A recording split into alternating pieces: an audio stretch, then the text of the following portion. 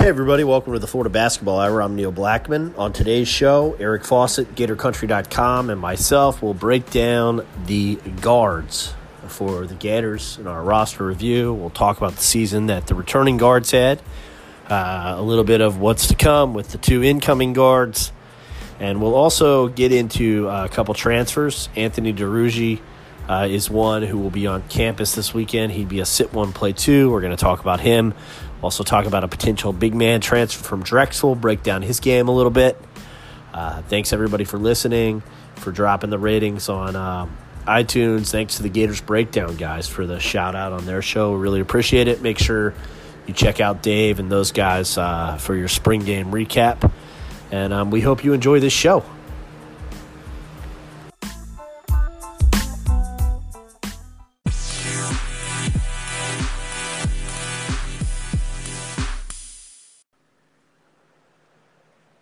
Hello again, everybody. Welcome to the Florida Basketball Hour. I am Neil Blackman. I am with, as always, or most of the time, Eric Fawcett, GatorCountry.com. Eric, how are you today? You know, for even though it's, Florida basketball's done, and that brings me sadness, I would say I'm just still doing pretty well today. And, just happy to be talking Florida basketball. Yeah, I mean, look, we finally, 3 shows after the season ends for Florida, we finally get to discussing the way that the roster closes the year, which I think is kind of cool, because there's been so much going on. But let's just start there. I mean, let's start with the guards. So the guards that are coming back are Noah Locke and Andrew Nembhard. And then you just stop me when I'm forgetting someone. And then coming in is Tre Mann. And let's just call Scottie Lewis a forward, and we'll keep him with that group. So you have Tre Mann and Ques Glover coming in, which gives Florida 4 guards. And if I forgot someone, I'm sure you'll point it out. But why don't you go ahead and tell listeners kind of what you thought of the season that Andrew Nembhard had? Because I know you wrote a really good article at Gator Country that people should check out about Nembhard's jump shot and kind of how it evolved and also how it went in. Right. Yeah. Just to speak on that article, I mean, there's been a lot made about Andrew Nembhard's jump shot. And you know what? It was really interesting to look at the numbers and see that he was actually truly elite when it came to catch and shoot shooting. I was stunned at that number. Sorry, I know. I was so stunned by it. Just for this is the process. So I was so stunned by it that, and the thing with Synergy that I was looking at is they've got all the, whenever it has a table with the data, you can always click on the numbers, and then it'll take you right to the film. So you can say, so what happened was, and I don't have the article in front, I forget the exact numbers, but I mean, he was in the high 40s as a catch and shoot 3-point shooter, which is elite. It's ridiculous. So when I saw that number, I was like, that's ridiculous. So I clicked on it and just started watching just to see, because I mean, occasionally there's 1 or 2 possessions where they're logged incorrectly, and but yeah, watching all his makes and all his misses, I was like, oh no, these numbers are legitimate. So I just think that's really important to realize. It's just wow, he was actually an incredible catch and shoot jump shooter.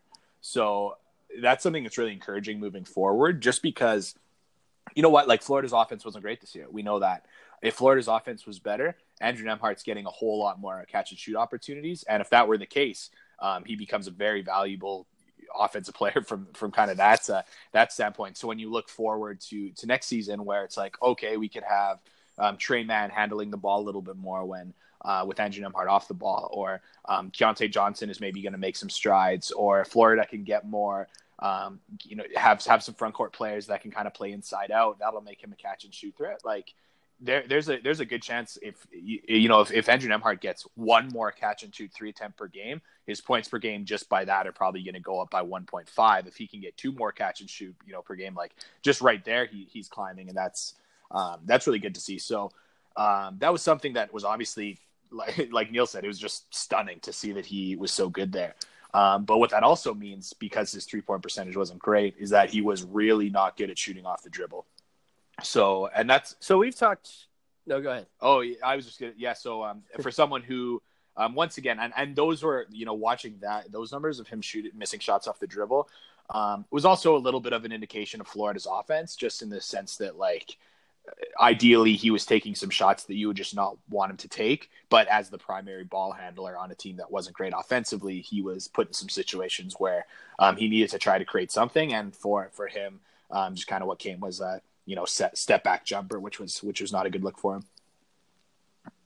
So, and even if what was wild about that number, I thought, was that even if his percentages go down a little bit, it's still going to be a pretty good number. Yeah, absolutely. Like, the sample size wasn't massive, but it wasn't tiny either. So I just feel like, and another thing that was really interesting too, and this is what I got into in my article a little bit more. We don't have to talk about it now. We could probably do a whole podcast on Andrew Nembhard's jump shot, because we could do a podcast on like anything. But yeah, he had some pretty wild kind of, like, when you saw his shooting, like, off the dribble, he really shot better from one side of the floor than the other. I'll just tease it at that. But when it came to catch and shoot, it didn't matter where he was on the floor. So though he was, when shooting off the dribble, there were some spots on the floor he was just absolutely ice cold from. If he were to catch and shoot from there, it pretty much didn't matter where he was on the floor.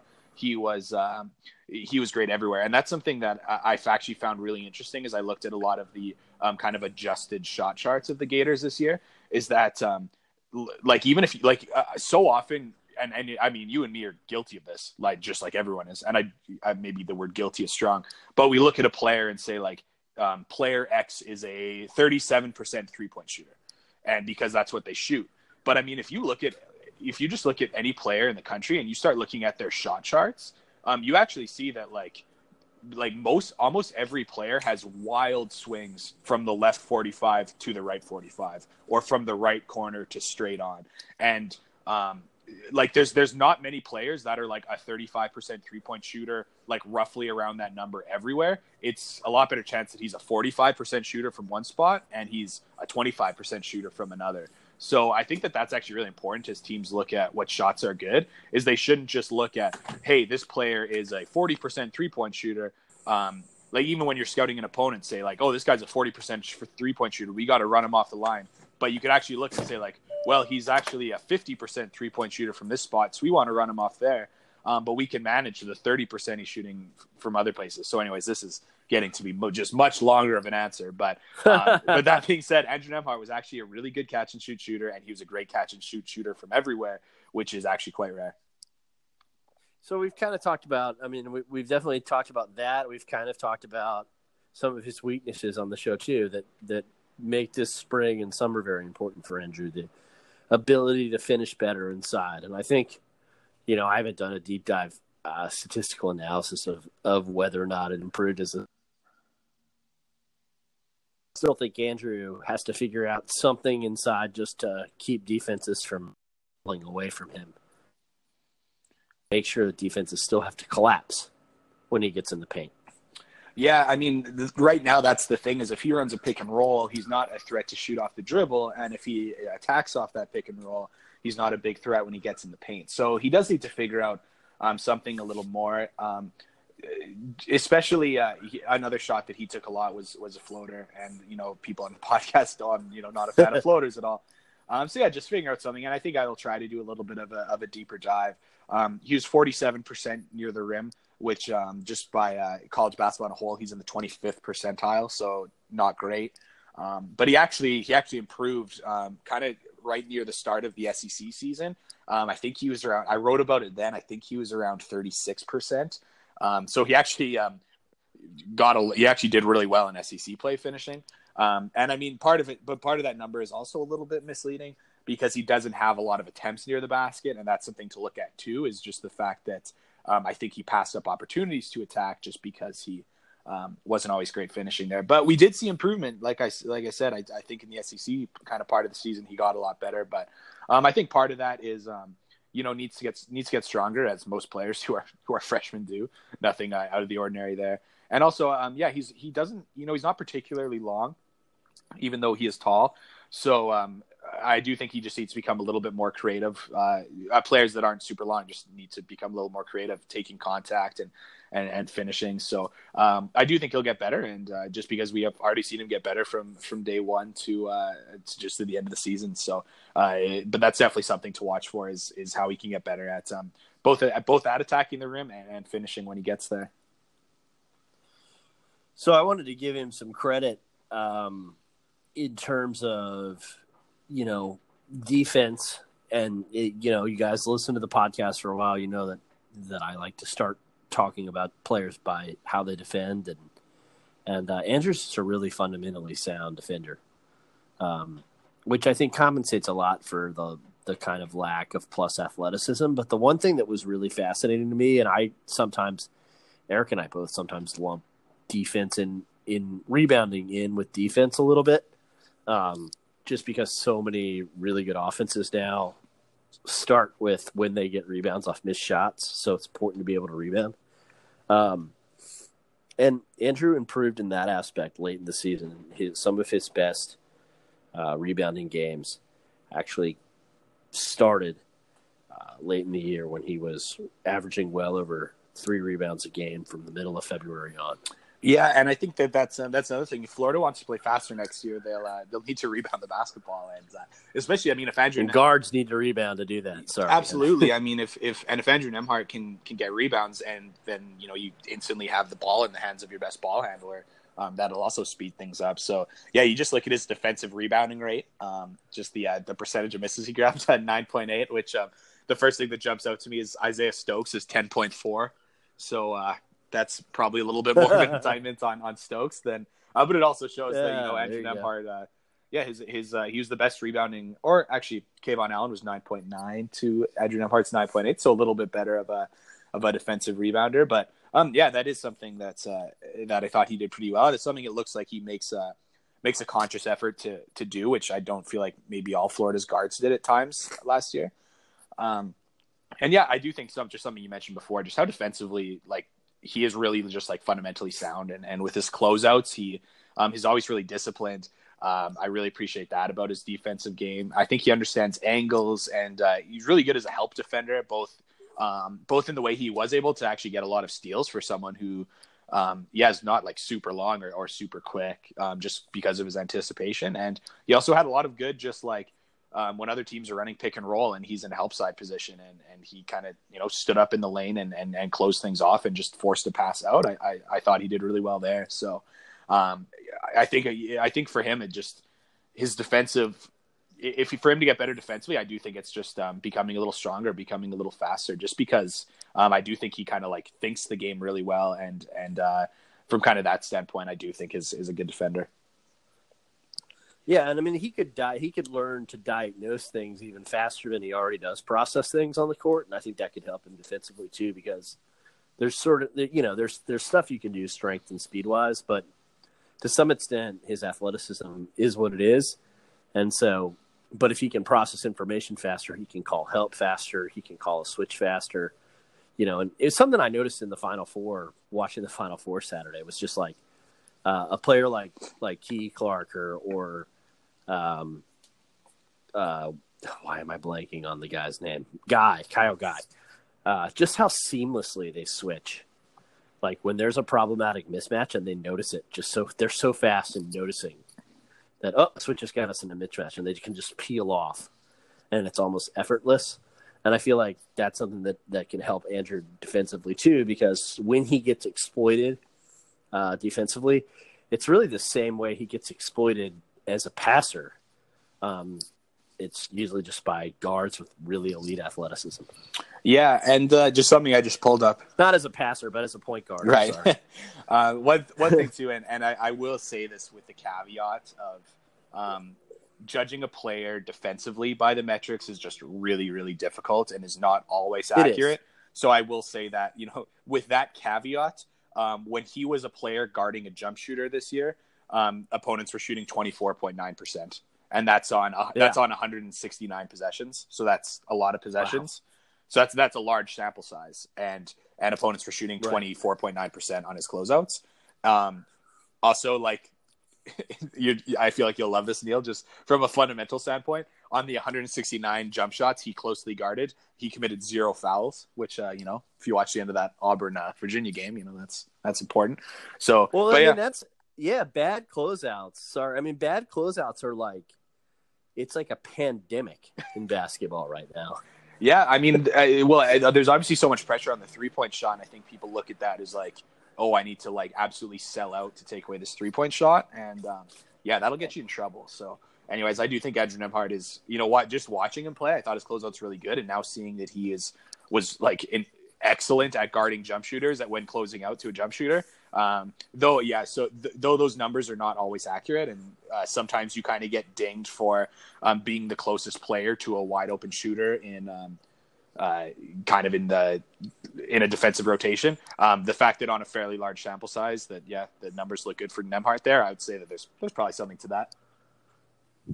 So let's finish the Nembhard segment with I know Eric's on record saying he thinks that Andrew, all things considered, obviously we could we reserve the right to change our opinion because it's our show.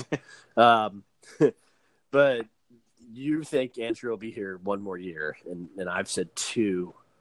What would Andrew have to do for you to feel comfortable in that 1-year projection? Like, is there anything he'd have to certainly get better in your mind, or just sort of, he can do that when he goes professional anyway?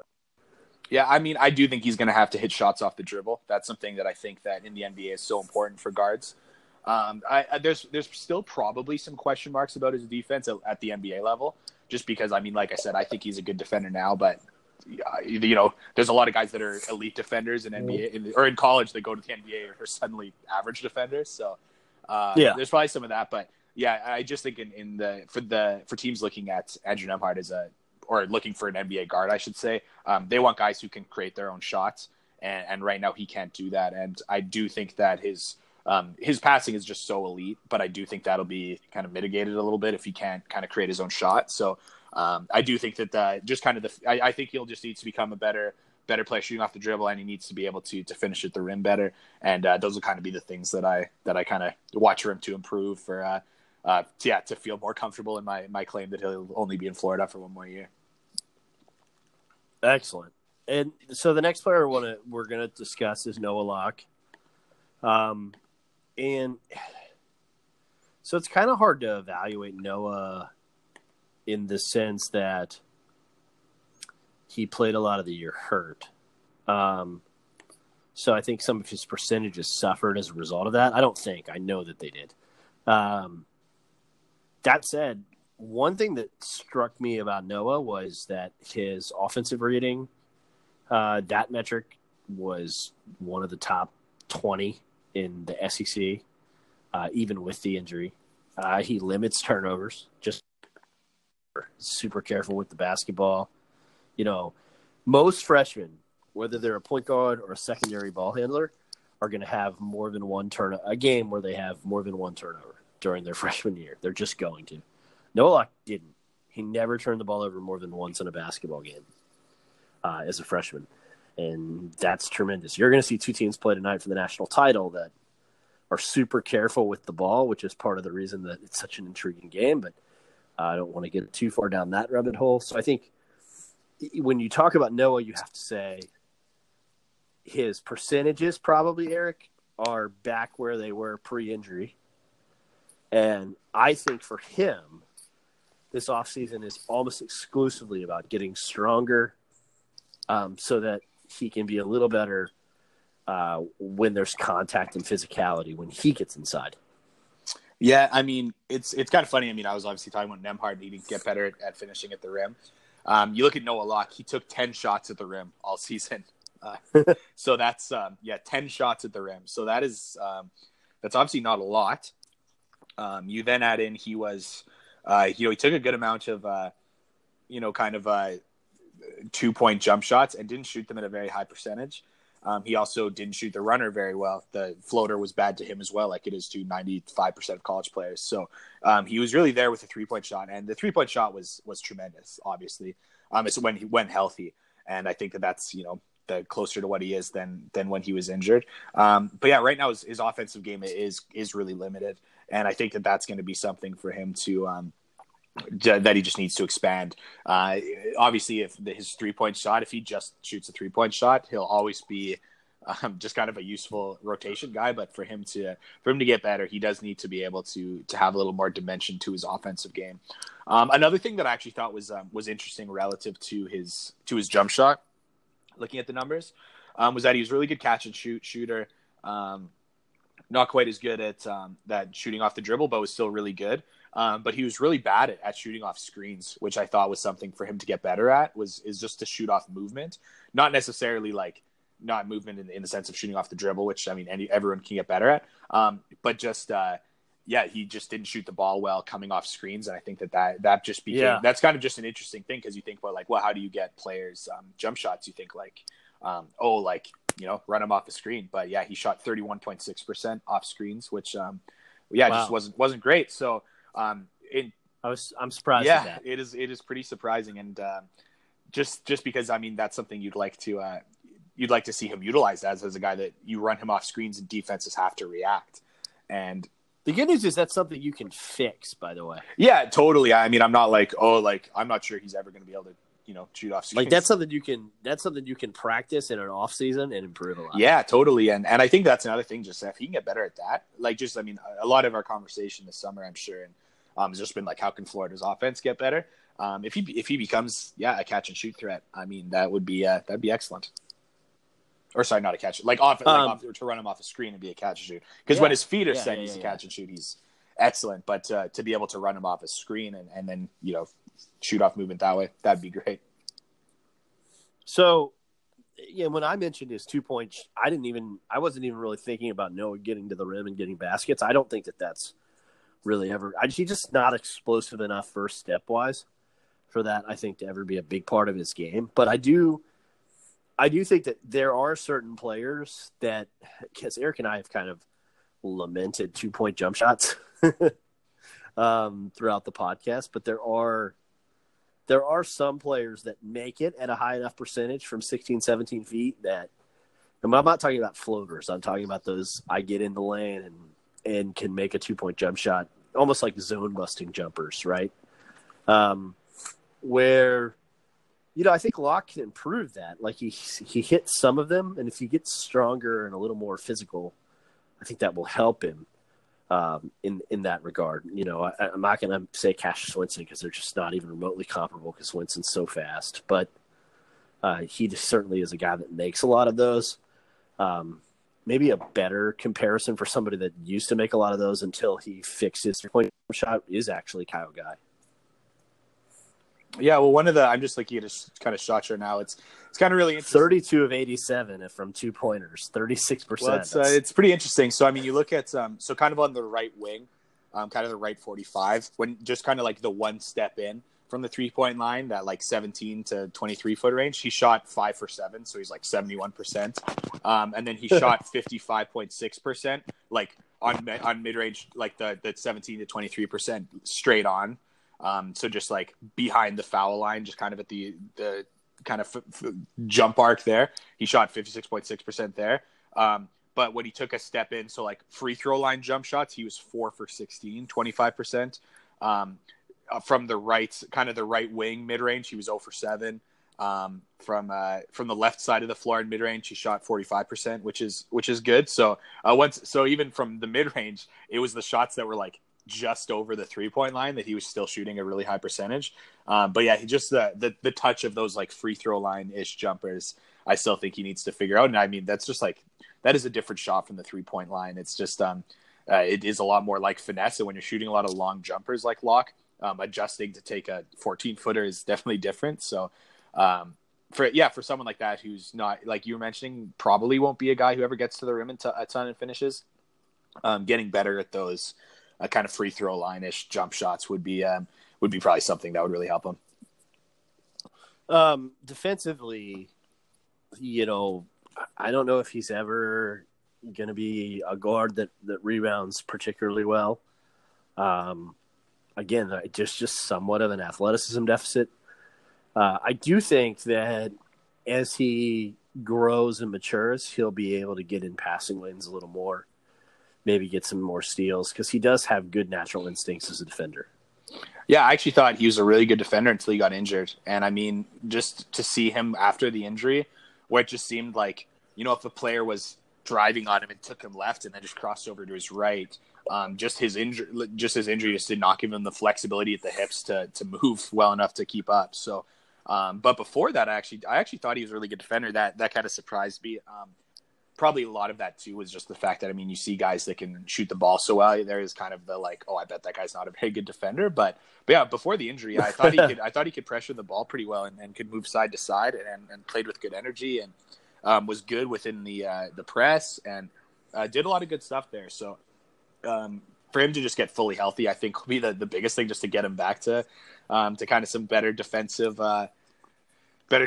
performance. But he's another guy that, he's another guy that's, like being not super big, but also being not a point guard, is going to find himself in some tough matchups. So just he's another guy who I do think needs to get just stronger, because he's going to be playing against bigger wings and bigger guards. And a lot of times they just drove it on him and took it into his body and protected the ball and finished over top of him. And Noah Locke's just a freshman, so he can certainly get a lot better there, but that'll be another dimension for him to improve.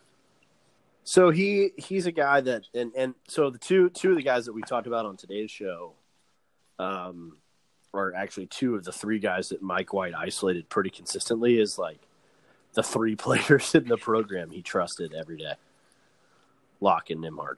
And so I think you're talking about two of the potential leaders on a really young team as well. So from that aspect, you kind of have to appreciate what these guys offered as freshmen. Yeah, absolutely. I mean, for White to speak so highly of those two as freshmen and just kind of talk about their leadership. I mean, honestly, like I think some of it was like thinly veiled shots at his upperclassmen, but it also was a good, it was kind of a good indication of just the leadership abilities of Locke and Nembhard, and they're both just super mature kids.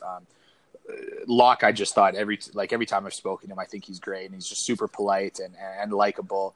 And the way he plays on the floor and his body language when he's on the floor, his body language when he's on the bench. We didn't get to see Andrew Nembhard's body language on the bench because he wasn't on it very often, but I'm sure it's great when he's there. But it's and even just the fact that in Coach White's kind of last presser of the season, where he said that that Locke and Nembhard went up to him and said that they were ready and wanted to be leaders this upcoming year, just kind of shows that that shows a lot of maturity. And I'm just very happy that those are going to be the guys that are that Florida's hopefully, on the assumption Andrew Nembhard doesn't leave to go pro this summer, which I don't think he will. I'm just really happy those guys are coming back, and I do think they're just extremely important to the program. So let's wrap the guard section of our roster review with just some thoughts on Mann and Glover. I know we spent a lot of time talking to these guys. You just talked to Ques Glover for Gator Country. So kind of, do you have any impressions from that conversation? He's another guy who's, I find him really likable, and just it was just interesting because obviously something I think you and me talked about off the podcast was just that so many people speak so highly of Ques Glover off the floor, and it was just kind of confirmed talking to him, and I think he's very smart. He's very easy to talk to. But yeah, and just also having the chance to watch him play a few times. He's got this he plays with a ton of passion on the floor. He's good, and I think and off the floor he's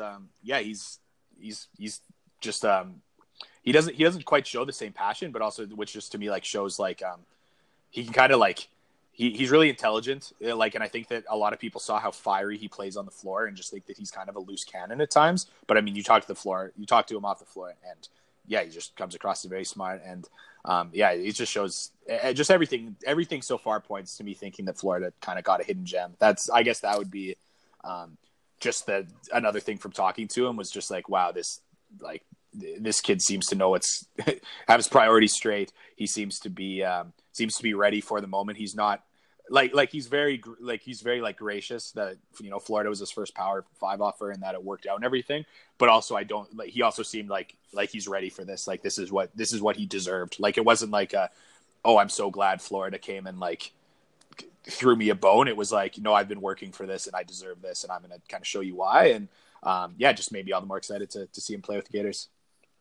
And we've talked about what he offers. I mean, in terms of just giving Florida multiple point guards, obviously, but giving Florida, a change of pace and a point guard who can actually, really score in a lot of ways. Yeah, I think that'll be the biggest thing is just this change of pace from Nembhard. I think one of the things too that just as we talk about Mann and Glover, I'm interested what your take is, but one, do you see? I mean, these things honestly kind of tie into each other. But my first question is, do you see Mann playing more of the one or more of the two this upcoming season? And that kind of ties in because, I mean, if you do see Mann playing a lot of the two, then maybe you see Glover playing, contributing some good minutes at the one. So I'm just interested. Those are kind of my two questions tied in together as one for you. So I think that, I really think they brought Glover in to be the backup point guard. And I think he'll play minutes and kind of ease the burden on Nembhard, especially in the non-conference, if that makes sense. So I think White would love to manage Andrews' minutes a little more in November and December. And I think Close Glover will give him a chance to do that. And then you can kind of take it from there. Because I think one of the big things about bringing Glover in when they evaluate the roster as a whole was what can we do to make Tre Mann, and we've talked about it because Eric brought up the great point on the last pod about if Scottie Lewis weren't coming to Florida, Tre Mann would be like somebody we talk about all the time. I had Villages prep for a tournament that we were in, and one thing Tre Mann really offers is somebody that can really score or play well off the pick and roll. And Florida just didn't really have a lot of that this year. That's another dimension of the offense that I think they want to get Mann, but he doesn't really have to be primary ball handler to handle that. You can have him as secondary ball handler and get him the ball, or there's lots of ways for that to work. I don't think he has to be playing point guard for that to be effective. And so that's the first one. And then he's also, you can run actions for him where he gets the ball and then he's really dangerous off the bounce, like if he comes off a handoff or comes off a ball screen. So there's different ways that I think you can get him where he can either lull you to sleep and then bury that three, or he can lull you to sleep and then blow past you because he's got that quick first step. But I think you want to simplify the game for him and make it about how do we maximize his offense when he's on the floor. Yeah, and I think, once again, just the way we look at the roster, I mean, right now I think that there's at the 3 and 4 spots, there's not a lot of – I know we're not at that point yet, but there's not a lot of players right now for the Gators, and that means that I don't like – though I think that in a lot of situations Scottie Lewis would be would be playing some shooting guard. I just don't think – I think Florida's going to need him to play the 3 almost exclusively or maybe even play him at the 4. So I think that he's not in the guard mix. And also, Keontae Johnson is probably going to have to play a ton of 4 too, just like at the roster right now, barring a transfer. So I just think that Mann is going to have to play a good amount. And for that to be the case, I think he's probably going to have to play it at the wing. And that means that Glover, I think, will have to play. So I think you look at Nembhard playing 32.9 minutes per game last year. I think ideally that might be 30 or something. So if Nembhard plays 30 minutes and Glover plays 10, I don't think that's out of the question for I know that it's Glover's still a freshman, but for 10 minutes a game, I think that might be something we see from Glover. And the way he's able to kind of score the ball, I think he'll be able to defend, especially when especially playing only 10 minutes a game, and it's not like he's going to have to, pace himself for starters minutes. I think he'll be effective, and I know it's just kind of funny for a guy that didn't have a Power 5 offer up until Florida for me to now be like, yeah, I'm expecting him to, play 10 minutes a game as a freshman. That might sound a little bit ridiculous, and I understand that, but yeah, I'm a Glover believer, and I also think that Mann is going to have to play a lot of the 2, and therefore I think it's probably going to work out to Glover kind of getting into the mix. Yeah, I mean, look, Javonte Smart was a guy that played about 70% of LSU's minutes. And I think Mann is plus compared to Smart in terms of offense, especially. And so, like, I kind of envision Mann having about 65 to 70%, minutes usage rate.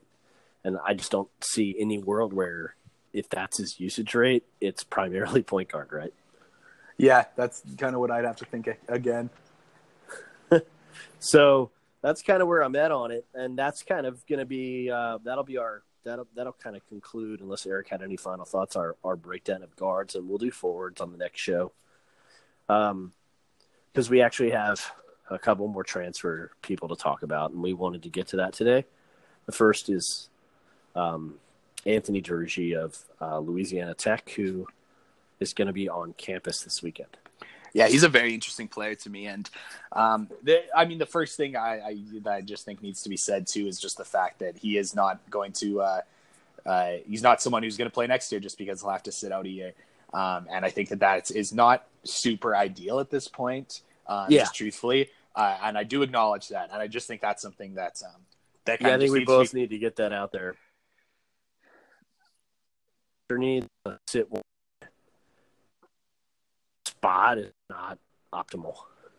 It's not optimal right now because the Gators need someone at the 3 and the 4 to take minutes, and while Drugy would have been the absolute perfect guy if he was eligible right now, he's not, and I know a lot of people have still been like, hey, do you think he could get a waiver? And I mean, like, he played 33 games, like 30 minutes a game for Louisiana Tech last year, so I don't think there's just any. I mean, but hey, you never know with the NCAA. But anyways, first of all, so Drugy is just like an absurd athlete. Like, he just is so. When I say, like, there's a lot of places. Vertical. Yeah, that's the thing. Because I mean, there's a lot of turnaround. Like, this guy's a good athlete. Well, I mean, like Neil said, he has a 46-inch vertical leap. Like, that is absurd. That's higher than Keontae Johnson's, for reference. By 4 inches. And Drugy is 6'7". So yeah, he is an absolute freak of an athlete. Could really finish well around the hoop. Not only like yes, he could dunk a lot of things, and it was amazing watching his film. But it's also like he did have some good finishes that were not dunks, and just could play through a lot of contact. Very strong, and that was kind of that was something I noticed. And he also shot the 3 really well, just especially off. He was not a great shooter off the dribble, but as a catch and shoot guy, especially from the corners, was really good. So once again, is it ideal to have someone who is sitting one right now? Is that ideal for Florida right now? It's not. But if you're going to, I mean, I honestly think like this, he might be worth taking the hit to your roster this year to then get 2 years out of him and a red shirt, just because, I mean, like, gambling on a guy that might have the highest vertical leap in college basketball, who can also shoot the 3 well, that might be a good option. So while the only thing that would keep me from being like, oh yeah, I really hope Florida takes him, would just be like, man, Florida needs someone who can provide some minutes right now. Looking at his game and how it profiles, it's like, wow, this guy is absolutely someone that they should attack as a transfer. So the thing, and I think in terms of what Florida needs long term, he checks a lot of boxes. Eric talked about his athleticism. It looks like maybe the 3-point percentage could improve a little bit, but maybe not. But he took 115 of them, so he's not afraid to shoot it. And what I'd say to people is 33% is not very far from where Kayvon Allen was. Maybe people don't want to hear that, but it's true. A really high block percentage. Quite honestly, when I saw film of him, I thought, man, that guy looks like somebody that Florida State has that just kills Florida every year. That's a great point. Another thing, too, that I always am kind of interested by, just because whenever you see a potential transfer, you kind of look at the league they play in, and you kind of wonder, like, you just wonder, like, would that translate? And, Louisiana Tech played LSU this year, and he had 22 points and 6 rebounds. Close game. So I think that, they played LSU tight. So I think that was, like, kind of a good indication. UNC Greensboro is a good team. He had 14 and 5 against them, so played pretty well. Didn't play well against Wichita State, but that was the first game of the season. So, that's yeah, whatever. But yeah, just generally speaking, he is limited. He's pretty much like a 3-and-D guy, realistically. Not as much like a he doesn't have a super advanced game. But yeah, like someone who could be just an elite defender who can knock down the three and is an elite, just like with elite athleticism and a redshirt year. That would be pretty great. He was the best player on the floor a couple times when they played Florida Atlantic too. And just watched a little of that. So they probably, I would imagine the staff got some sort of evaluation from Dusty May. It just makes too much sense. And was really important in their conference tournament win over Florida Atlantic. He had 14 points and 6 rebounds and 2 blocks of that game, and just played tremendous defense on Xavier Stapleton, who was a Florida State guy that Dusty May ended up with. So I think, they've got at least some insight into what he's capable of against decent to plus competition, which, like Eric said, is a little different than a lot of the transfers that I think you evaluate from time to time. Yeah, and going back to just his jump shot that could improve, it just looked he's like a 28% shooter off the dribble, which is not great. When it came to guarded jump shots, he was shooting 28% as well for on catch and shoot, but on unguarded jump shots he was shooting 41%. So that's so that's someone who's just like as a catch and shoot guy he's really good. Is not someone you probably want kind of creating and taking. And he actually did take a lot of those jump shots off the dribble, which was not a great shot for him.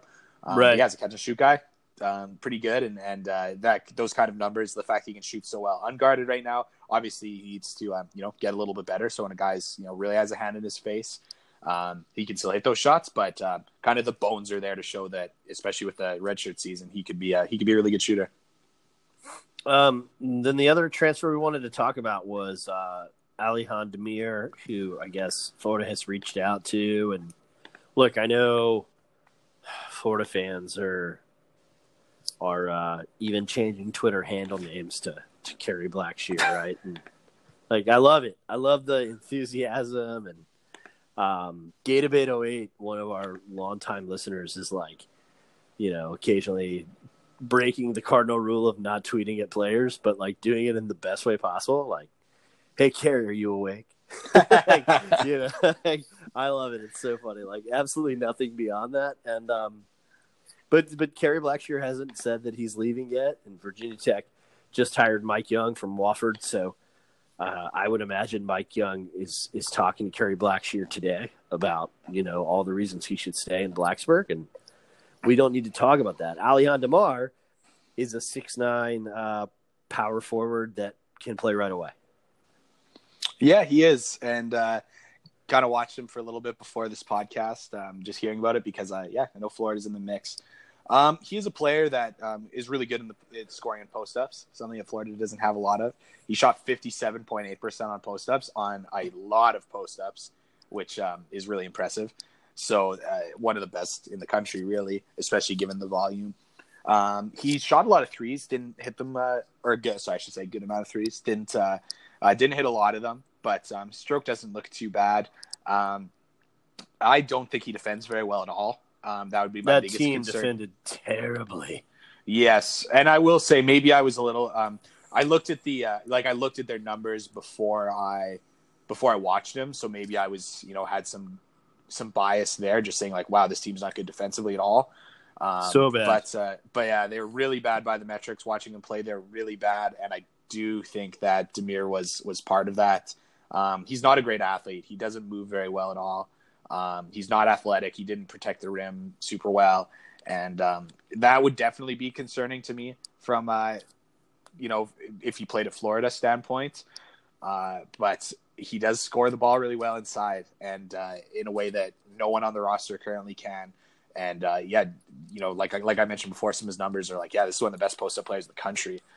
Which for a team that currently has like 0 post-up threats, that's something that they could work with. Yeah, I was gonna say my brief 20 minutes of video on him was Definitely can score. Definitely can score in the post. Certainly, if he has to shoot a three, he's not afraid to. That's for sure. And then plus passer was the only thing Eric didn't mention. He does appear to be a pretty good passer with a reasonably low turnover rate.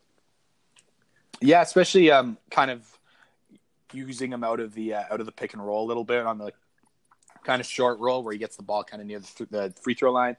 That was something he did pretty well. I'm just when I just kind of close my eyes and imagine him playing against SEC competition, I still need to squint a little bit just because of the kind of defensive problems. And I see, okay, like while acknowledging that he is not Isaiah Stokes, especially in build or whatever, just thinking like how quickly Isaiah Stokes played himself off the floor a few times last year. I just kind of think like, man, I see him guarding pick and rolls, and it could be a problem for the Gators. But unlike Isaiah Stokes, I really do think he offers a lot on the offensive side. So he'd be a guy that I would, Florida, if Florida got him, I could definitely talk myself into thinking like, hey, this is a good pickup. Right now, I'm a little gun shy. I'm not nuts about it. I'll be honest. I'm not nuts about it. I think it's a contingency plan. Look, I think that the way this is trending, and it's still early. The Final Four is not even over until tonight. But the way it's trending, it kind of looks like maybe Florida knows something about Blackshear we don't, because they're not after. They haven't been relentlessly in pursuit of any of the name bigs that are already on the market, really. This is really the first guy other than Sestina who we know that they've made contact with. And Sestina chose Kentucky to really nobody's surprise. So, it's obvious that I'd say two things. And I'm kind of interested in Eric's take on it. One is it's clear they know they need a 4 or a 5. And that's the route they're going with a grad transfer.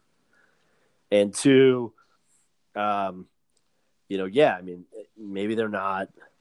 Maybe they know something about Blackshear we don't, or we can't speculate on any of that. But the guys they're facing are kind of the classic grad transfer big, right? They're all flawed. I mean, Brunk was flawed. This guy Demir is flawed. So it's hard to get Reed Travis, I guess, is what I'm saying.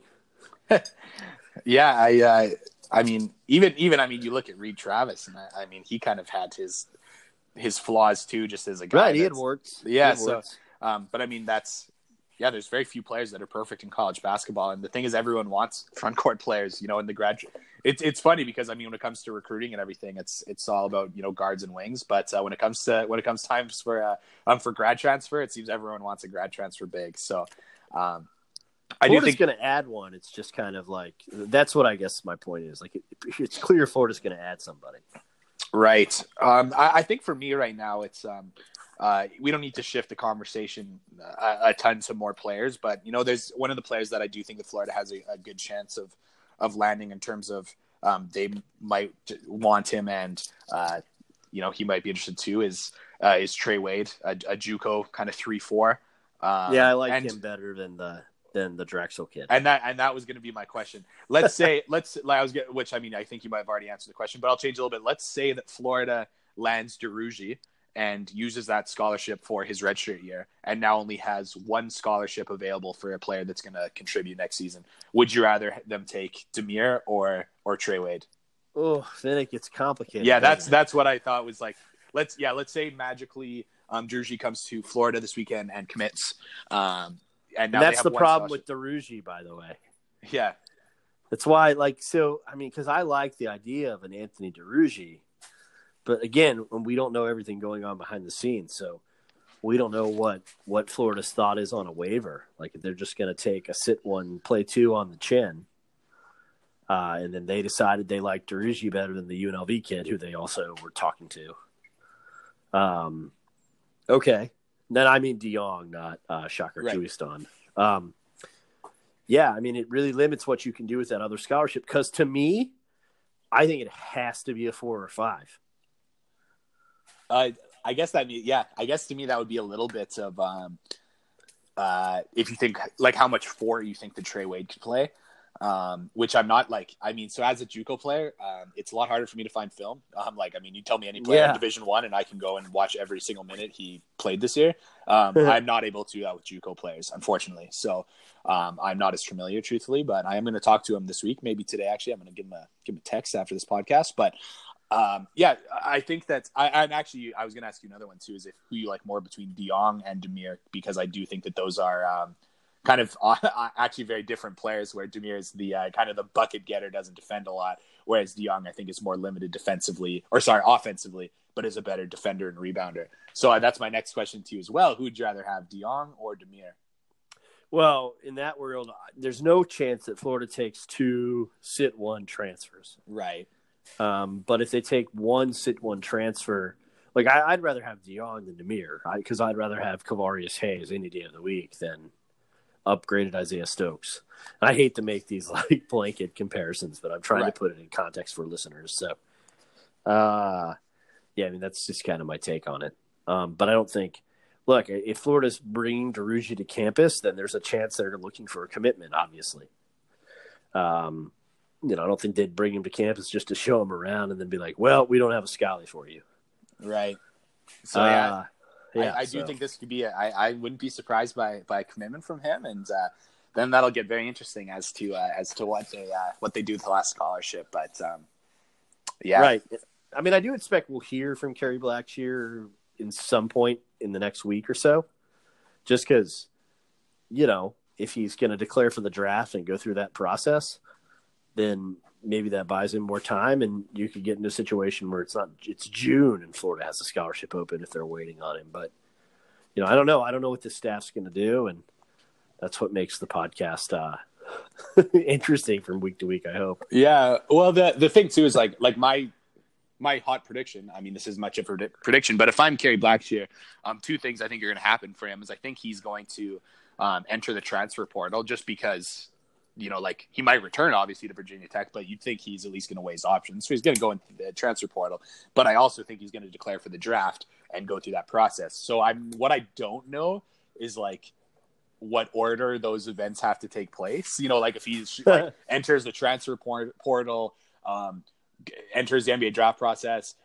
pulls out of the NBA draft process, is still in the portal and then decides, or if he needs to go to the draft, withdraw his name, and then enter that draft. I just don't really know how that situation works, quite frankly, with the new rules. So, but those are 2 things I do think that'll happen. Is I at least think that Blackshear, if nothing else, will just leave his options open to potentially transferring, just because he should weigh his options and probably just look at what other teams have to say. But I do think he'll definitely go to the NBA draft as well, just to see what kind of feedback he would get, and that could mean that could mean a long wait for the Gators, quite frankly, about what.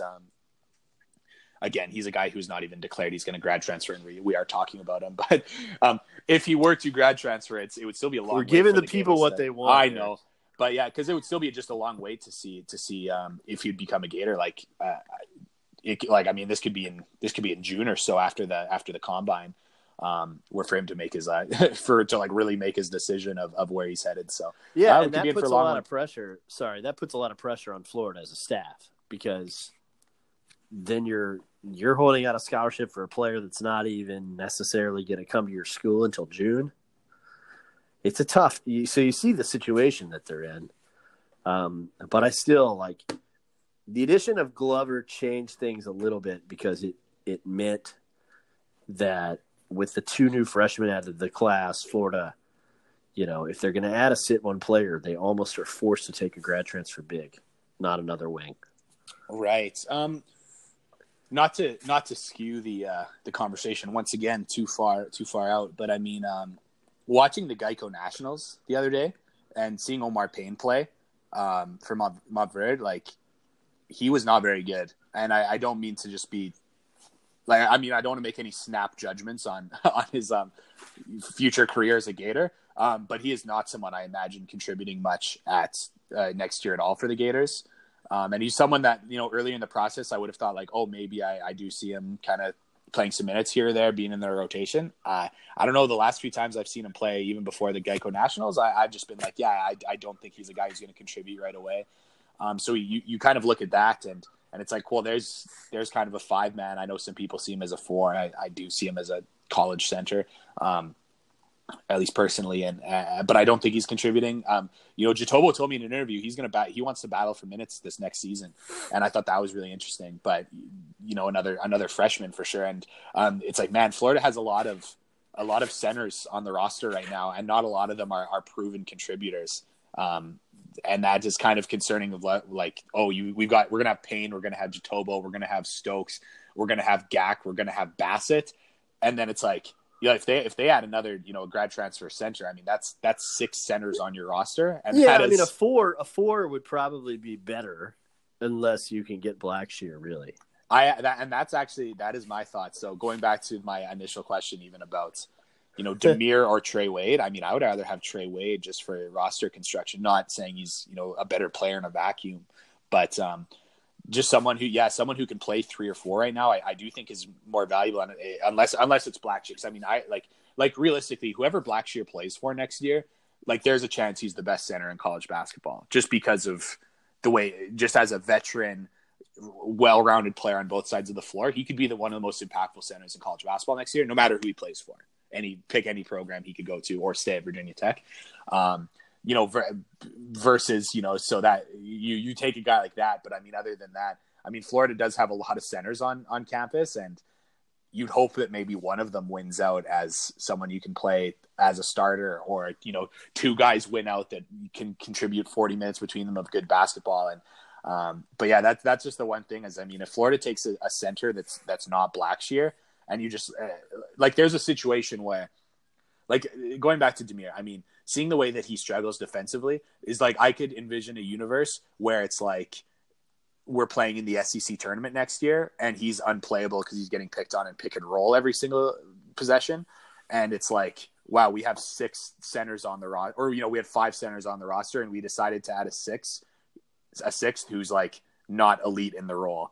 And I think that there's part of that that's like, oh man, that is not ideal, versus like, hey, we do not have a lot of guys that can play the 3-4, and we didn't take a guy that could play the 3-4. So, I'm just really interested to see what the staff does.